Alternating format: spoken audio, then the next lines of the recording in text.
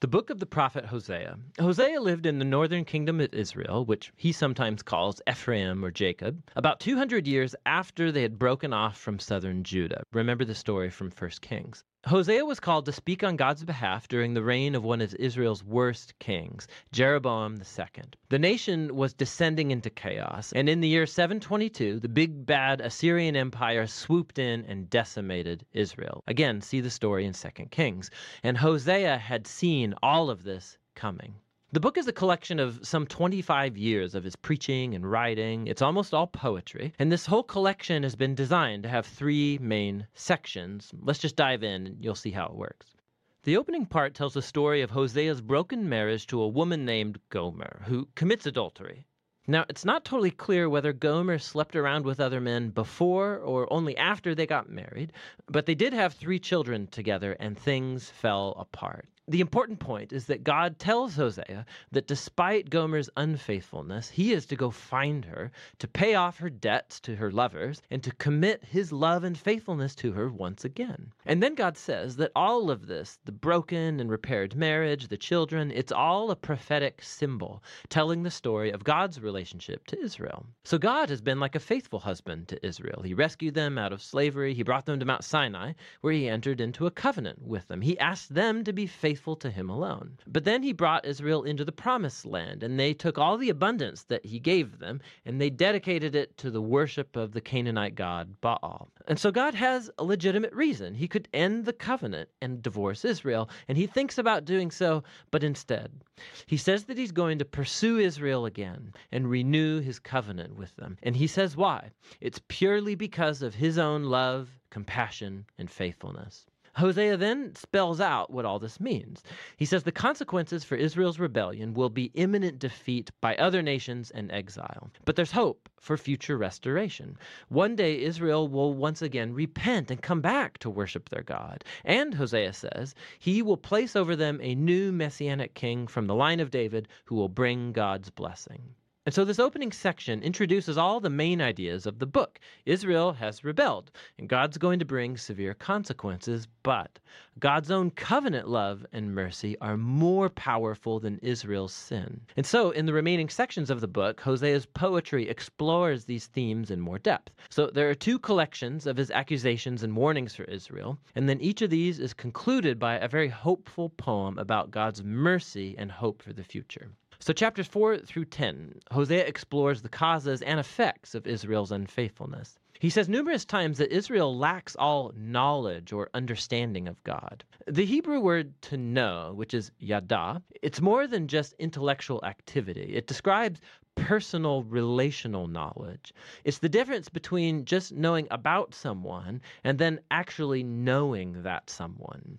And God wants Israel to know him like that, in a relationship. He wants them to experience his love for them and become the kind of knowledge that transforms their hearts and lives so that they love him in return. And so this is why Hosea is constantly exposing the hypocrisy of Israel's worship. He constantly shows how they're breaking the 10 Commandments, how they're allowing grave injustice in their communities, and then they go to their sacred temples and they offer sacrifices to God like everything is just fine.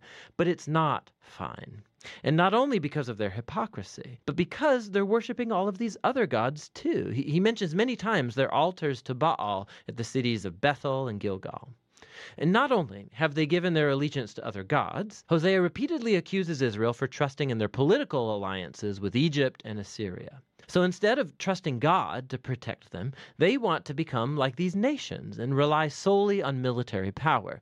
And God says it's all going to come crashing down on their heads, because in not too long, Assyria will turn on them and come to ravage their lands.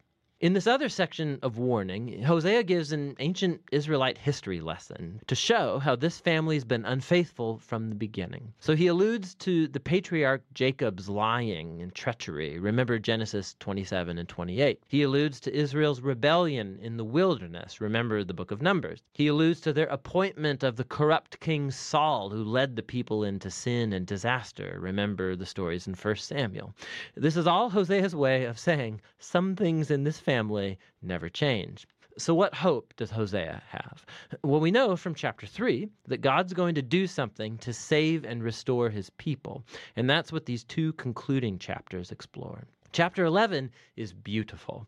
The poem depicts God as a loving father who raised his son Israel and then shared everything with him. But the son grew up and rebelled and turned on the father, taking advantage of his generosity. And so in this poem, God is emotionally torn apart. One moment he's angry, and naturally he says he's going to bring severe consequences. But the next moment he's heartbroken. And then he says that he's moved by his mercy and compassion, and he's going to forgive the son that he loves. He says, "How can I give you up, Ephraim? My heart churns inside of me. All my compassion is aroused." And so while God did allow Israel to be conquered by Assyria, face the consequences, that's not God's final word. There's still hope. And that's what the last chapter is about. Hosea calls Israel to repent and turn back to their God, but he knows that it won't last because it never has before. And God says that one day he will heal their waywardness and love them freely. God goes on to describe this new healed Israel as a lush tree that will grow deep roots and broad branches and offer shade and fruit to all of the nations. It's an image of God's promise to Abraham, how Israel was to become a blessing to the nations. And God's saying, if that's ever going to happen, it's going to require an act of God's grace and healing power to repair the deep brokenness and sinful selfishness of the human heart, so that God's people can receive his love and love him in return. This is what God promises to do. Now, after this poem concludes, we find the very last words of the book. They're like an appended note. They're likely from the author who collected Hosea's poetry and now wants to speak to you, the reader, for a second. And he says, who is wise and discerning to understand all of this? In other words, Hosea's poems. The ways of the Lord are right. The righteous walk in them, but the rebellious stumble in them. So the author wants you to know that Hosea's ancient poetry to northern Israel is not locked in the past. It reveals deep truths about God's character and purposes and human nature. And while God should and does bring his justice on human evil, his ultimate purpose, his heart, is to heal and to save his people. And that's what the book of Hosea is all about.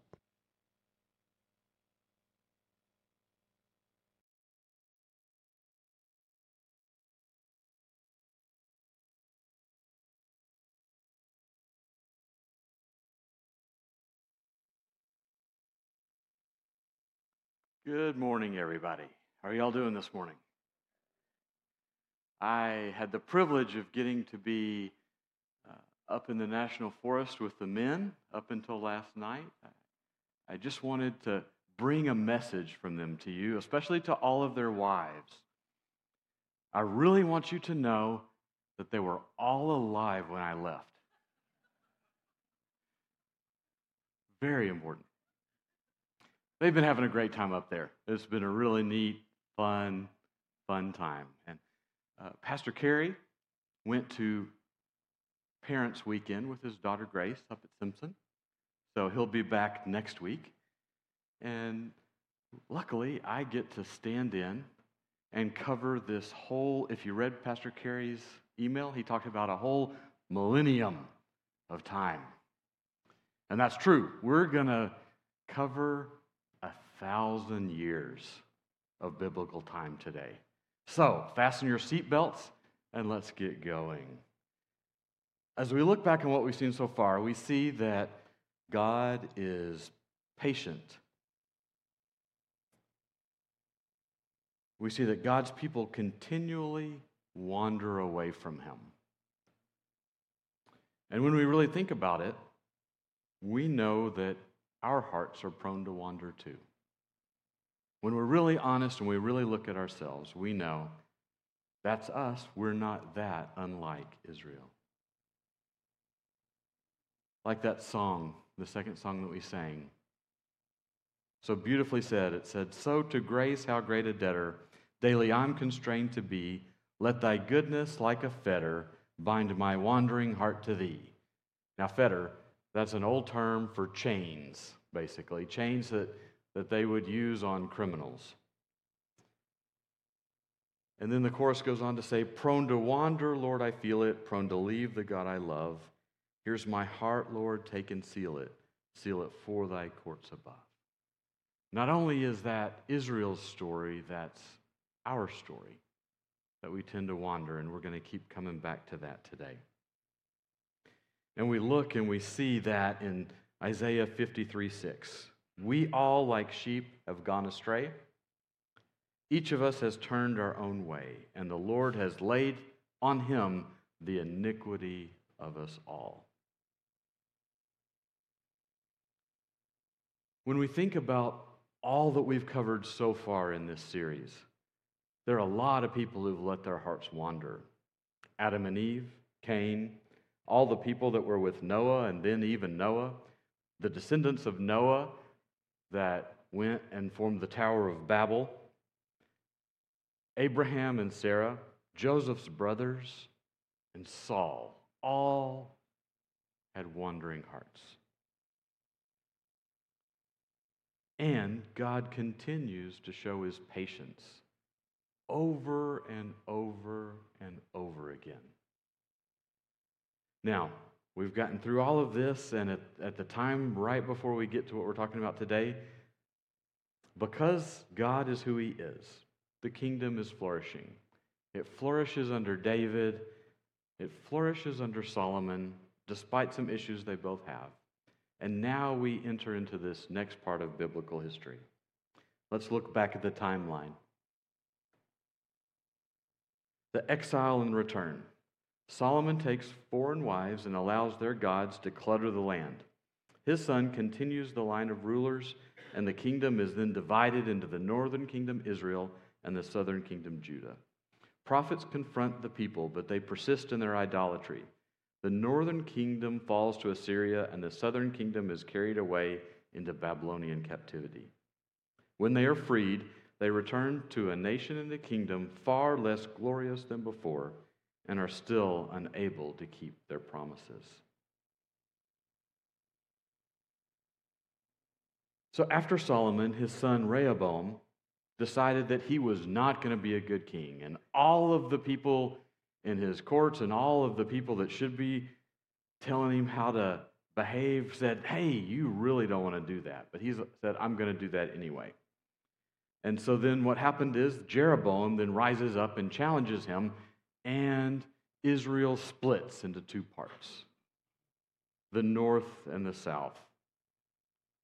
And we're going to be covering a lot of time. In this 1,000 years, there are 39 kings of either Israel and Judah, the north or the south, and only 4 of them were good. 5 of them did a little bit of good, but a lot of bad too. And the rest were all bad and did evil before the Lord. That's a lot of evil, isn't it? And there are no more judges. The judges, if you remember Carrie's diagram, the judges brought people back to God, but we transition from judges to prophets. And so what happens is we see these kings doing the same things over and over again. They keep turning away from God. So as we're kind of wandering through this, the biggest chunk of our scripture is prophecy. So let's look at Deuteronomy. 18:18 says, I will raise up for them a prophet like you from among their fellow Israelites, and I will put my words in his mouth. He will tell them everything I command him. So way back in Deuteronomy, God is setting forth this idea of the prophets. So prophecy and prophet, that word brings up all kinds of different thoughts and pictures in people's heads. A lot of the time you think fortune tellers, predictors, or you think wild and crazy things that are happening. But prophecy is even bigger than that.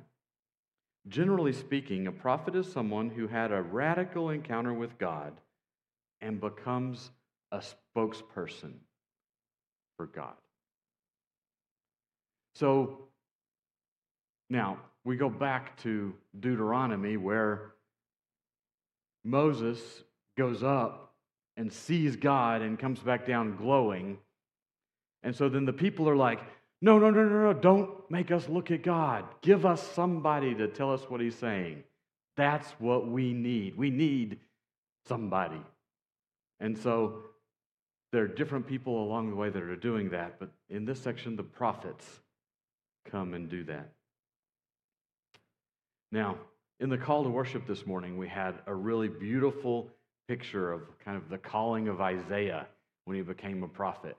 And he got to really, in a vision, see God. He saw him high and exalted on the throne, his robe filling the temple. The six-winged seraphim were flying around.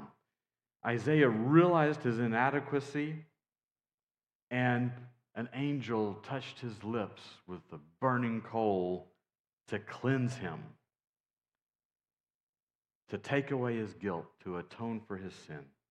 And then he was sent forth to share God's message. Wow, what a picture, right? But that's kind of what we were looking at with the prophets. They had this beautiful connection to God. Jeremiah, another prophet, had this back and forth experience with God where God talks about knowing Jeremiah and setting him apart. Said that he set him apart before he was formed in the womb. In Jeremiah 1, 9 and 10, it says, "Then the Lord reached out his hand and touched my mouth and said to me, I have put my words in your mouth. See, today I appoint you over nations and kingdoms to uproot and tear down, to destroy and overthrow, to build and to plant." So normally when you think of prophecy, you think of this part over here, to uproot, to tear down, to destroy, to overthrow. But part of the story is to build and to plant. And when we look at these, there's judgment. That's part of the prophet's job, is to talk about judgment, but there's also hope. And it's part of the prophet's job to talk about hope. It's not just the doom and gloom, but there's hope. Last week, Pastor Carey talked about a cycle where the judges brought Israel back to God. And in this period, there's a new kind of a cycle. It's a lot different. Israel continues to break their covenant, and God's response now is that he rebukes them for it. The first part of God's new cycle, God rebukes Israel through the prophets. Zechariah 1, 2 through 4 says, "The Lord was angry with your ancestors. Therefore, tell the people, this is what the Lord Almighty says. Return to me, declares the Lord Almighty, and I will return to you, says the Lord Almighty. Do not be like your ancestors, to whom the earlier prophets proclaimed. This is what the Lord Almighty says. Turn from your evil ways and your evil practices." Turn from your evil ways and your evil practices.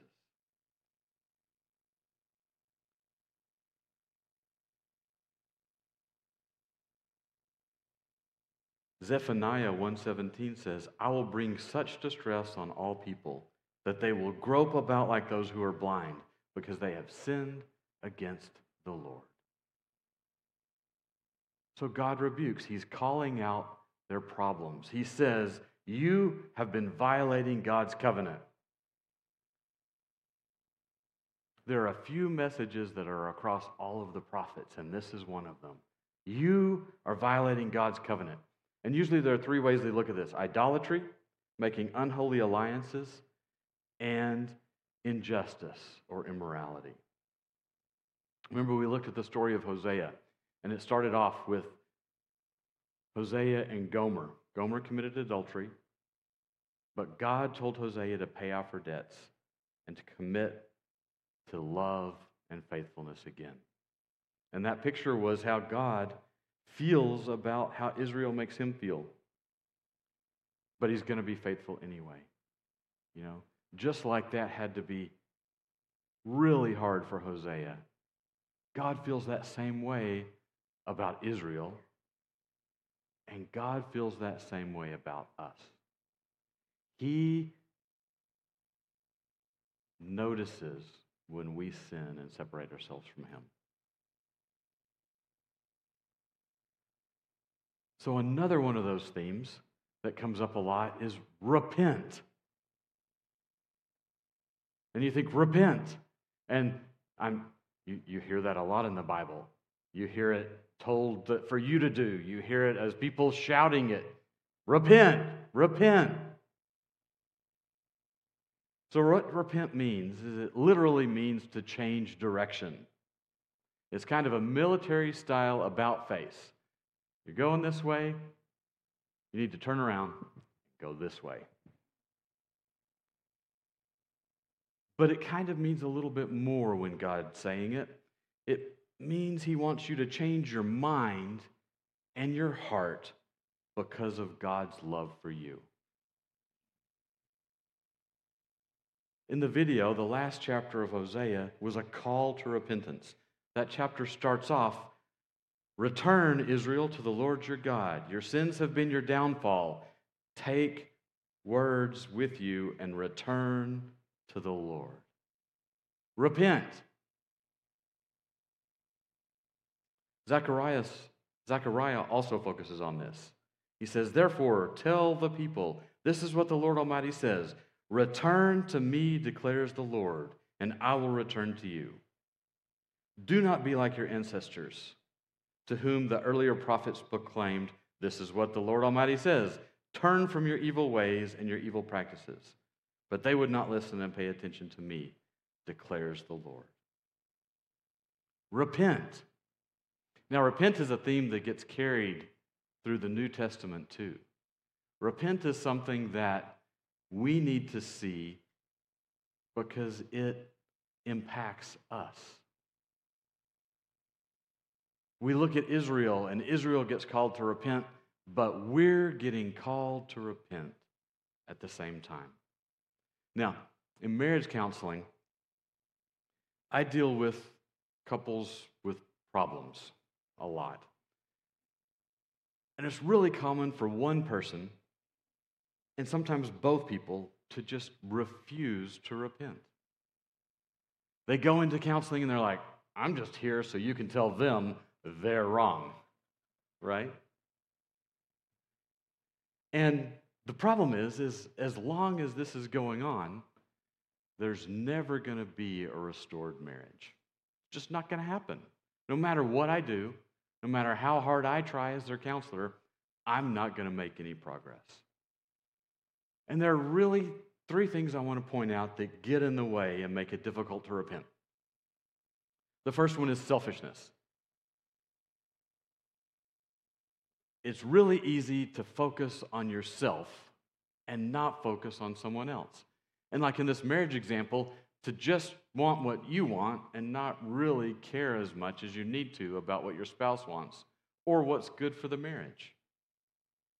There's also pridefulness, not being willing to be wrong or look at other possibilities other than what you think.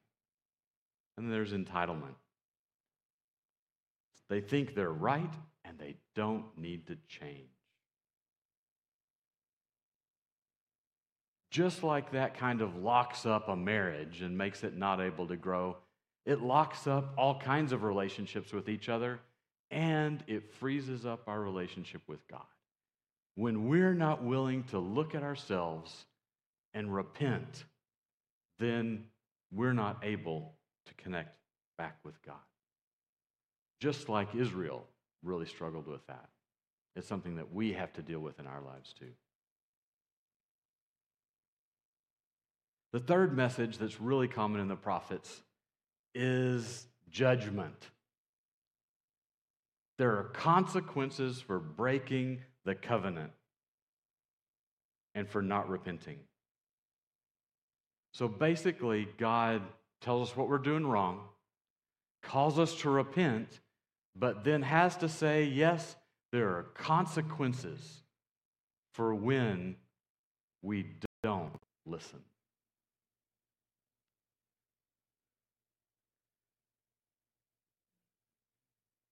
Like a good father, God follows through with discipline. He not only gives his law, but he enforces it. There are consequences. Proverbs 3:11 and 12 says, "My son, do not despise the Lord's discipline, and do not resent his rebuke, because the Lord disciplines those he loves. As a father, the son he delights in." My kids can be the epitome of give them an inch and they take a mile. I'm sure some of you can relate. Now, God brings other nations to discipline his people. He sends them into exile. Prophets announce consequences, and consequences happen. Habakkuk asked God a question about this. He said, "Why do you allow all this injustice in Judah? Why are you allowing this for your people?" And God replies that he's going to punish those people that are oppressing, but the wickedness has to be judged. The wickedness has to be judged.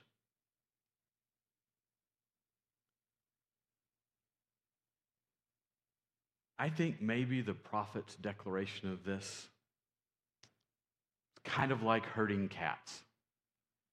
Maybe even herding cats through a room full of rocking chairs.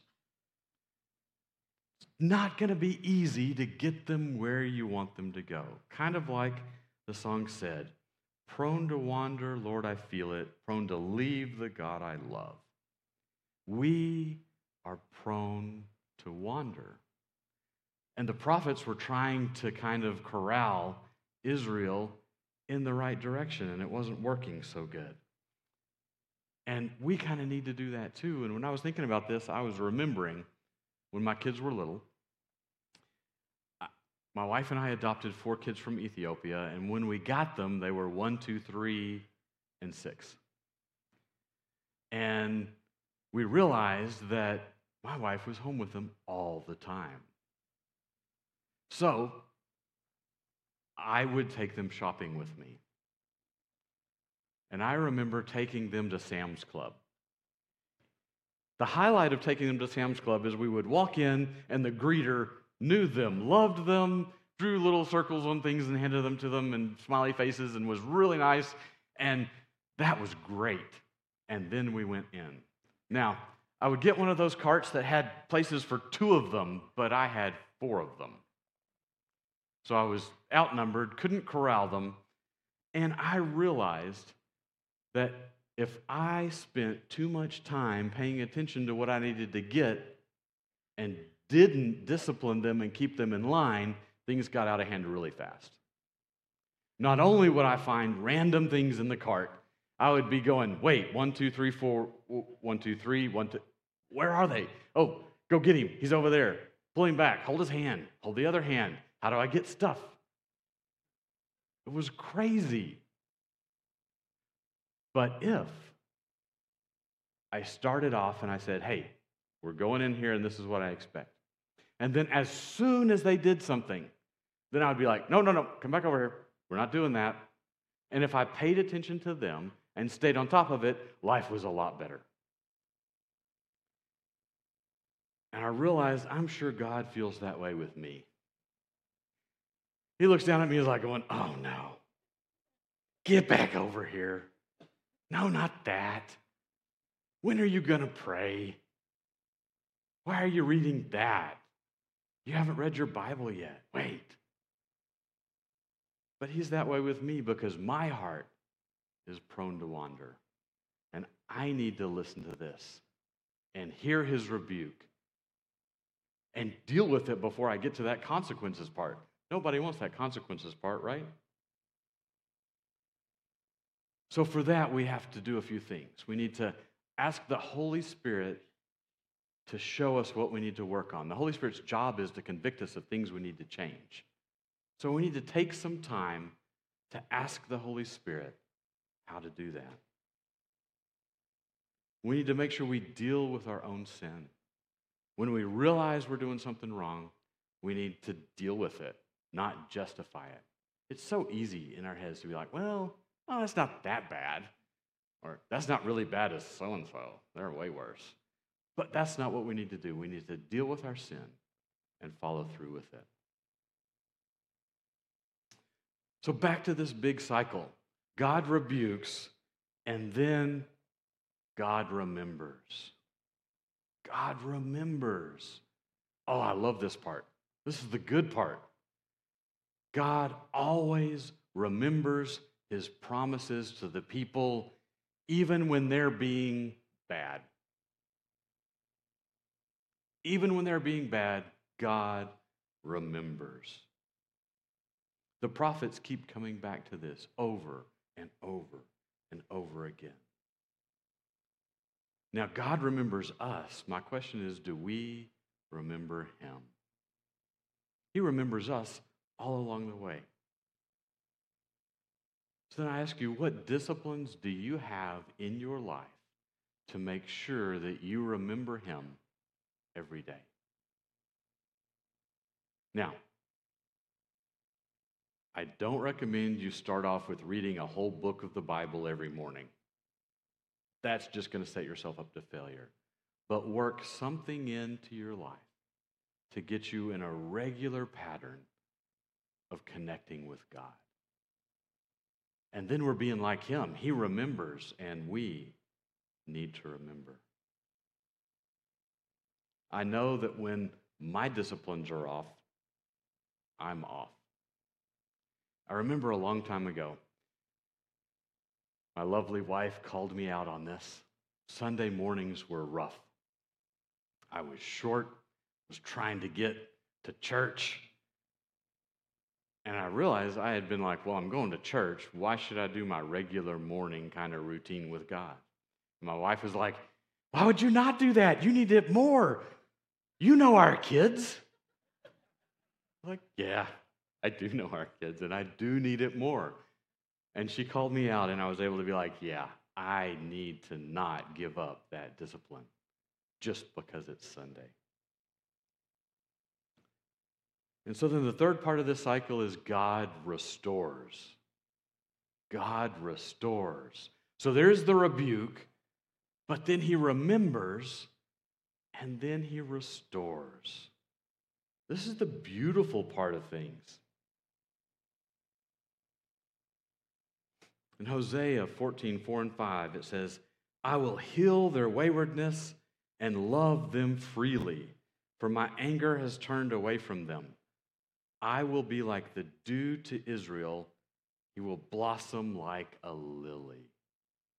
Oh, how beautiful is that? And in Micah, it says, it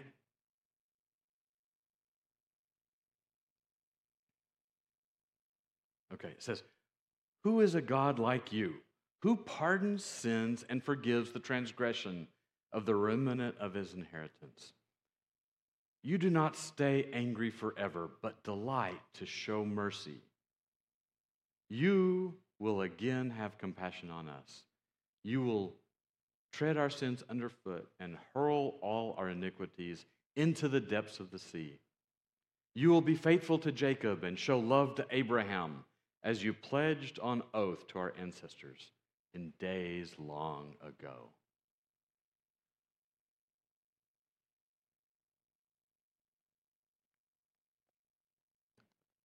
When you look at what God is doing, and you think about his restoration, that is what Israel was always longing for. They were always holding out for it. Now, so many times they fell short of doing what they needed to do to get there. But we too need that restoration with God. And coming up, we're going to talk a lot more about that. God has a better plan than following the law, and that's coming. But we're not there yet. Instead, we look at this cycle, And I think, what better place to look at this cycle than Nineveh? Now, if you've been around the church a long time, you've heard stories about Nineveh, and they usually start with Jonah. And Jonah does not want to go to Nineveh, and God makes sure that he goes to Nineveh, swallows him up with a big fish, spits him out on the land to go to Nineveh, right? So, when we're looking at that, it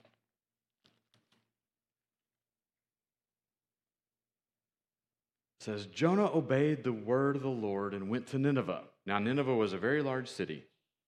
It took 3 days to go through it, and Jonah began by going a day's journey into the city, proclaiming, 40 more days and Nineveh will be overthrown. The Ninevites believed God.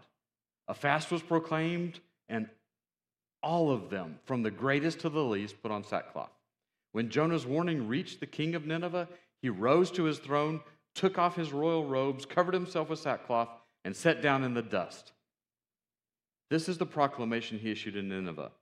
By the decree of the king and his nobles, do not let people or animal, herds or flocks taste anything. Do not let them eat or drink, but let the people and animals be covered with sackcloth. Let everyone call urgently on God. Let them give up their evil ways and their violence. Who knows? God may yet relent with his compassion from his fierce anger, and we will not perish. So you've got this beautiful picture of the rebuke, and Nineveh says, oh, yeah, let's not do that. Let's repent. And they repent. And that is beautiful. But then 100 years later, we come back to Nineveh. And Nahum, another prophet, goes to Nineveh and he says, the Lord is slow to anger, but great in power. The Lord will not leave the guilty unpunished. His ways is the whirlwind and the storm, the cloud and the dust of his feet.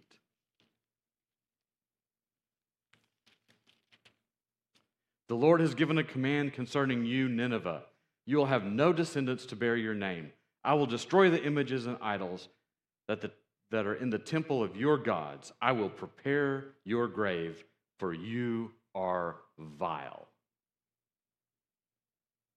What happened is, for a generation, Nineveh repented and turned to God. 100 years later, that next generation turned back to worshiping idols.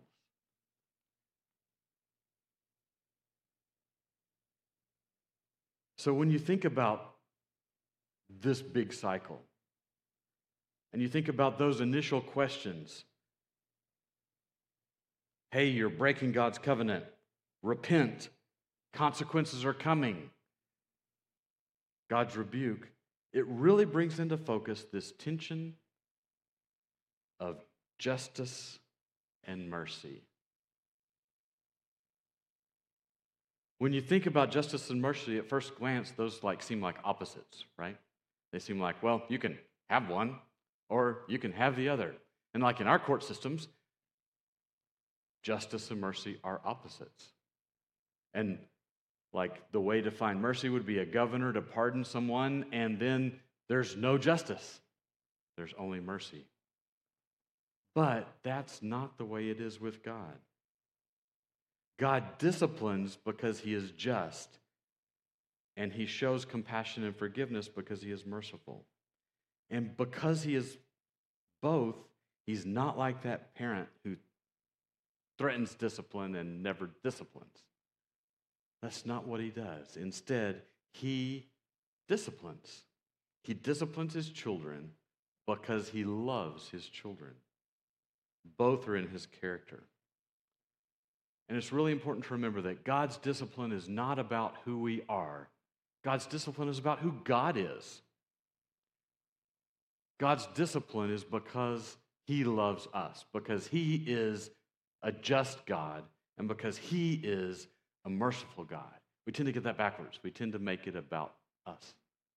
But it's about who God is. And when we look at it that way, it makes sense. one of the big things, one of the big disciplines that ended up happening, a big chunk of this is the exile. Now, if you think for a minute about the safety and stability of being home, home, if it's the way it's supposed to be, is a nice, comfortable, safe place. It has order, you know what to expect, you get in a routine and a cycle, and it just feels good. Now, think about when you're going on vacation. You don't have as many things with you, you're in a strange place, the bed's not your bed. Now, you might be there to connect and have fun with people that you really care about, but there is a big change when you're on vacation. And you realize that when you come back home, and it just feels good to be home. But now imagine being displaced. I think about when Angela had the leak at her house, and they had to move out with her 3 kids and their dog, and they lived in a camping trailer for weeks on weeks on weeks on end. And they moved from place to place, and wow, talk about feeling displaced. And when you think about it, that's more what the exile was like. Now, when you think about the Israelites being in exile, you think, okay, there are really 2 kinds of things they can do about it. They can revolt against those people that are taking them away and try to get even and try to get away, or they can have this cavalier attitude of, well, if you can't beat them, join them. Let's just kind of assimilate. Let's fit in, you know? They have gods, let's worship their gods. Let's just do what we need to do. Now, Jeremiah is talking to them, and he tells them what to do, and he describes it very differently. He says, this is what the Lord Almighty, the God of Israel, says to those I carried into exile from Jerusalem to Babylon. Build houses and settle down, plant gardens and eat what they produce. Marry and have sons and daughters. Find wives for your sons and give your daughters in marriage so that they too may have sons and daughters. Increase in number there, do not decrease. Also seek the peace and prosperity of the city to which I have carried you into exile. Pray to the Lord for it, because if it prospers, you too will prosper. Definitely not options 1 or 2, right? There's definitely a third option. Now, there are some kind of limits to that option. But we get to see Daniel and some of his buddies carry this out in the book of Daniel. Quickly, the Babylonian leaders see the value of some of the wise leadership in Israel. And so Daniel and a lot of his friends they're prophets, and they're kind of worked into the leadership there. They're given duties, given expectations. And they're also given the king's food. But Daniel says, hey, wait. We've been eating what we're eating. This rich food is not good for us. We really don't want to do that. Let's do a little experiment. How about we eat my food, and if it makes us look frail and pale and not good, then we'll eat the king's food. And they were like, well, okay. And they ended up looking better than everyone eating the king's food. And so there was not this assimilation. There wasn't this, I'm going to go do what they're doing. But there was, we're going to serve and bless this country that we're living in. And they did draw even bigger lines. Shadrach, Meshach, and Abednego weren't going to bow down and ended up getting thrown into the fiery furnace, and God saved them out of the fiery furnace. Like, God was like, you don't give in on only worshiping me. And when they only worshiped him, they were blessed. And the people around them were blessed. It was a very successful place. Now, when we're looking at this, we also need to remember that exile is a big theme all through the Bible. Like in the garden, Adam and Eve sinned and were exiled from the garden. Then we've got this picture of exile. But then the New Testament talks a lot about this picture of exile as we're an exiled people waiting to get to heaven. So then this is how you deal with being in exile, then directly gets taught to us as this is how you, who are in exile, living on a sinful earth right now, need to take an approach to this. Don't just fight it tooth and nail. And don't assimilate and give in and become like them. But live there. Pray for them. Make it prosper. That's what God calls us to do here, just like he called Daniel and all his buddies and all the exiles to do it there.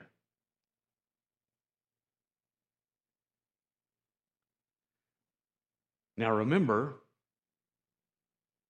what are those three things that God always does? So we know that there's a return from the exile. They're not in exile forever, and it's actually the two different kings of Babylon that are sending them back. You know, this gets covered in the books of Ezra and Nehemiah. Now, in our Bible, it's two different books. In older times, it was one book altogether because the two of them tell one story. So you have to think of them, smush them together, and they tell one story. But it starts off with Zerubbabel rebuilds the temple, Ezra rebuilds the community, and Nehemiah, he's known for rebuilding Jerusalem's wall. Now, each of these really should be a good thing. But each of these people run into problems. And some of it's because they don't do what they're supposed to do, right? They don't include all the people around Jerusalem, but all the prophecy says, hey, it needs to include everybody, right? They come up with extra laws that God doesn't tell them to. But what we see here is each of them has an issue. And they all kind of work to try to overcome it. They even do this really big push for revival and spiritual renewal there. They go back to reading the Torah.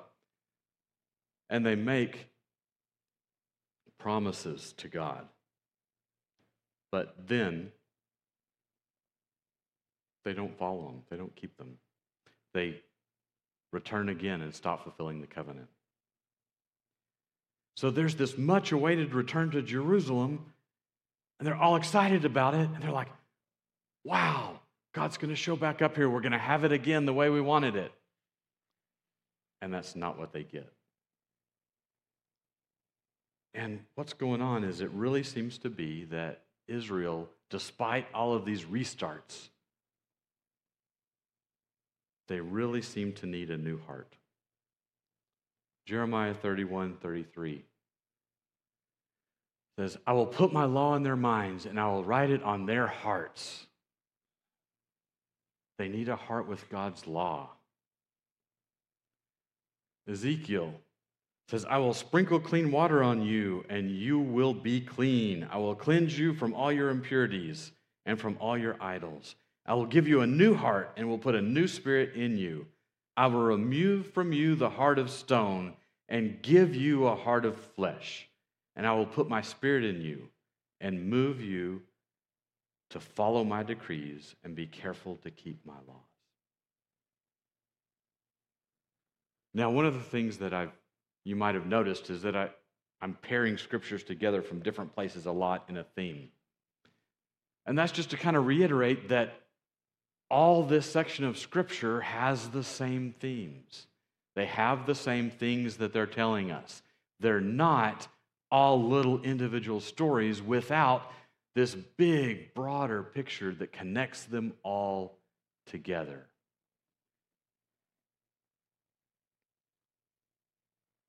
So this idea of imagery of a new heart really kind of fits in with this whole look at repent earlier, right?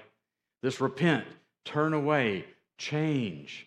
Well, they start it and they stop it and they start it and they stop it and they start it and they stop it and they start it and they stop it. In all these different places, all around.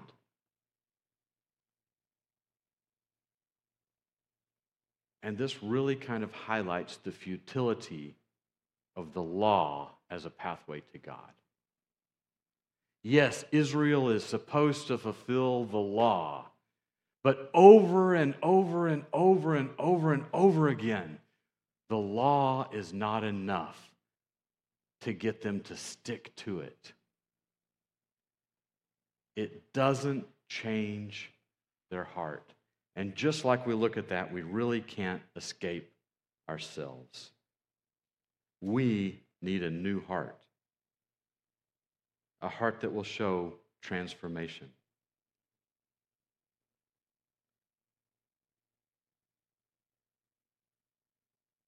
Micah 6:8 says, "He has shown you, O mortal, what is good and what the Lord requires of you, to act justly, to love mercy, and to walk humbly with your God." Beautiful picture of what it would mean to have a new heart. A beautiful picture of what we should do.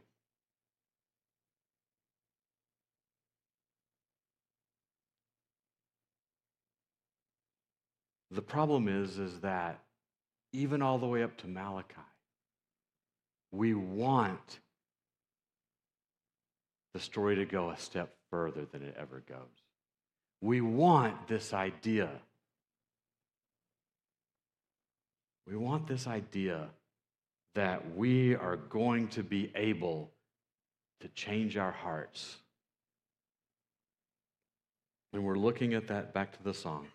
As our worship team is going to come back up, they're going to sing that song again for us. Let thy goodness like a fetter bind my wandering heart to thee. Telling God that we want his goodness to chain us to him. That's where we want to be. Here's my heart, Lord, take and seal it. Seal it for thy courts above. Take my heart and seal it. We need a heart change. Israel needed a heart change.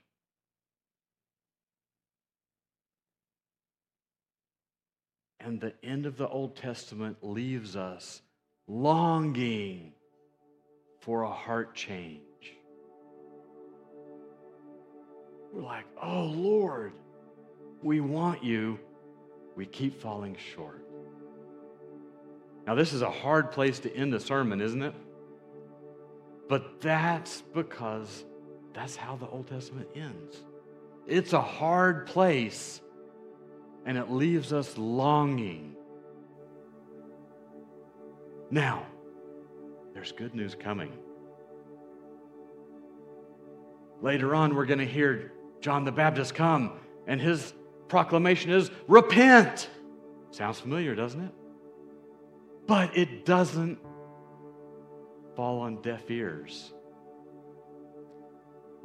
So now we're about to come to a turning point. We covered a lot of things that we need to work on in our hearts. But next week, we're going to get to the best answer that God could ever provide. So until then, let's just keep praying. Here's my heart, Lord, take and seal it. Seal it for thy courts above.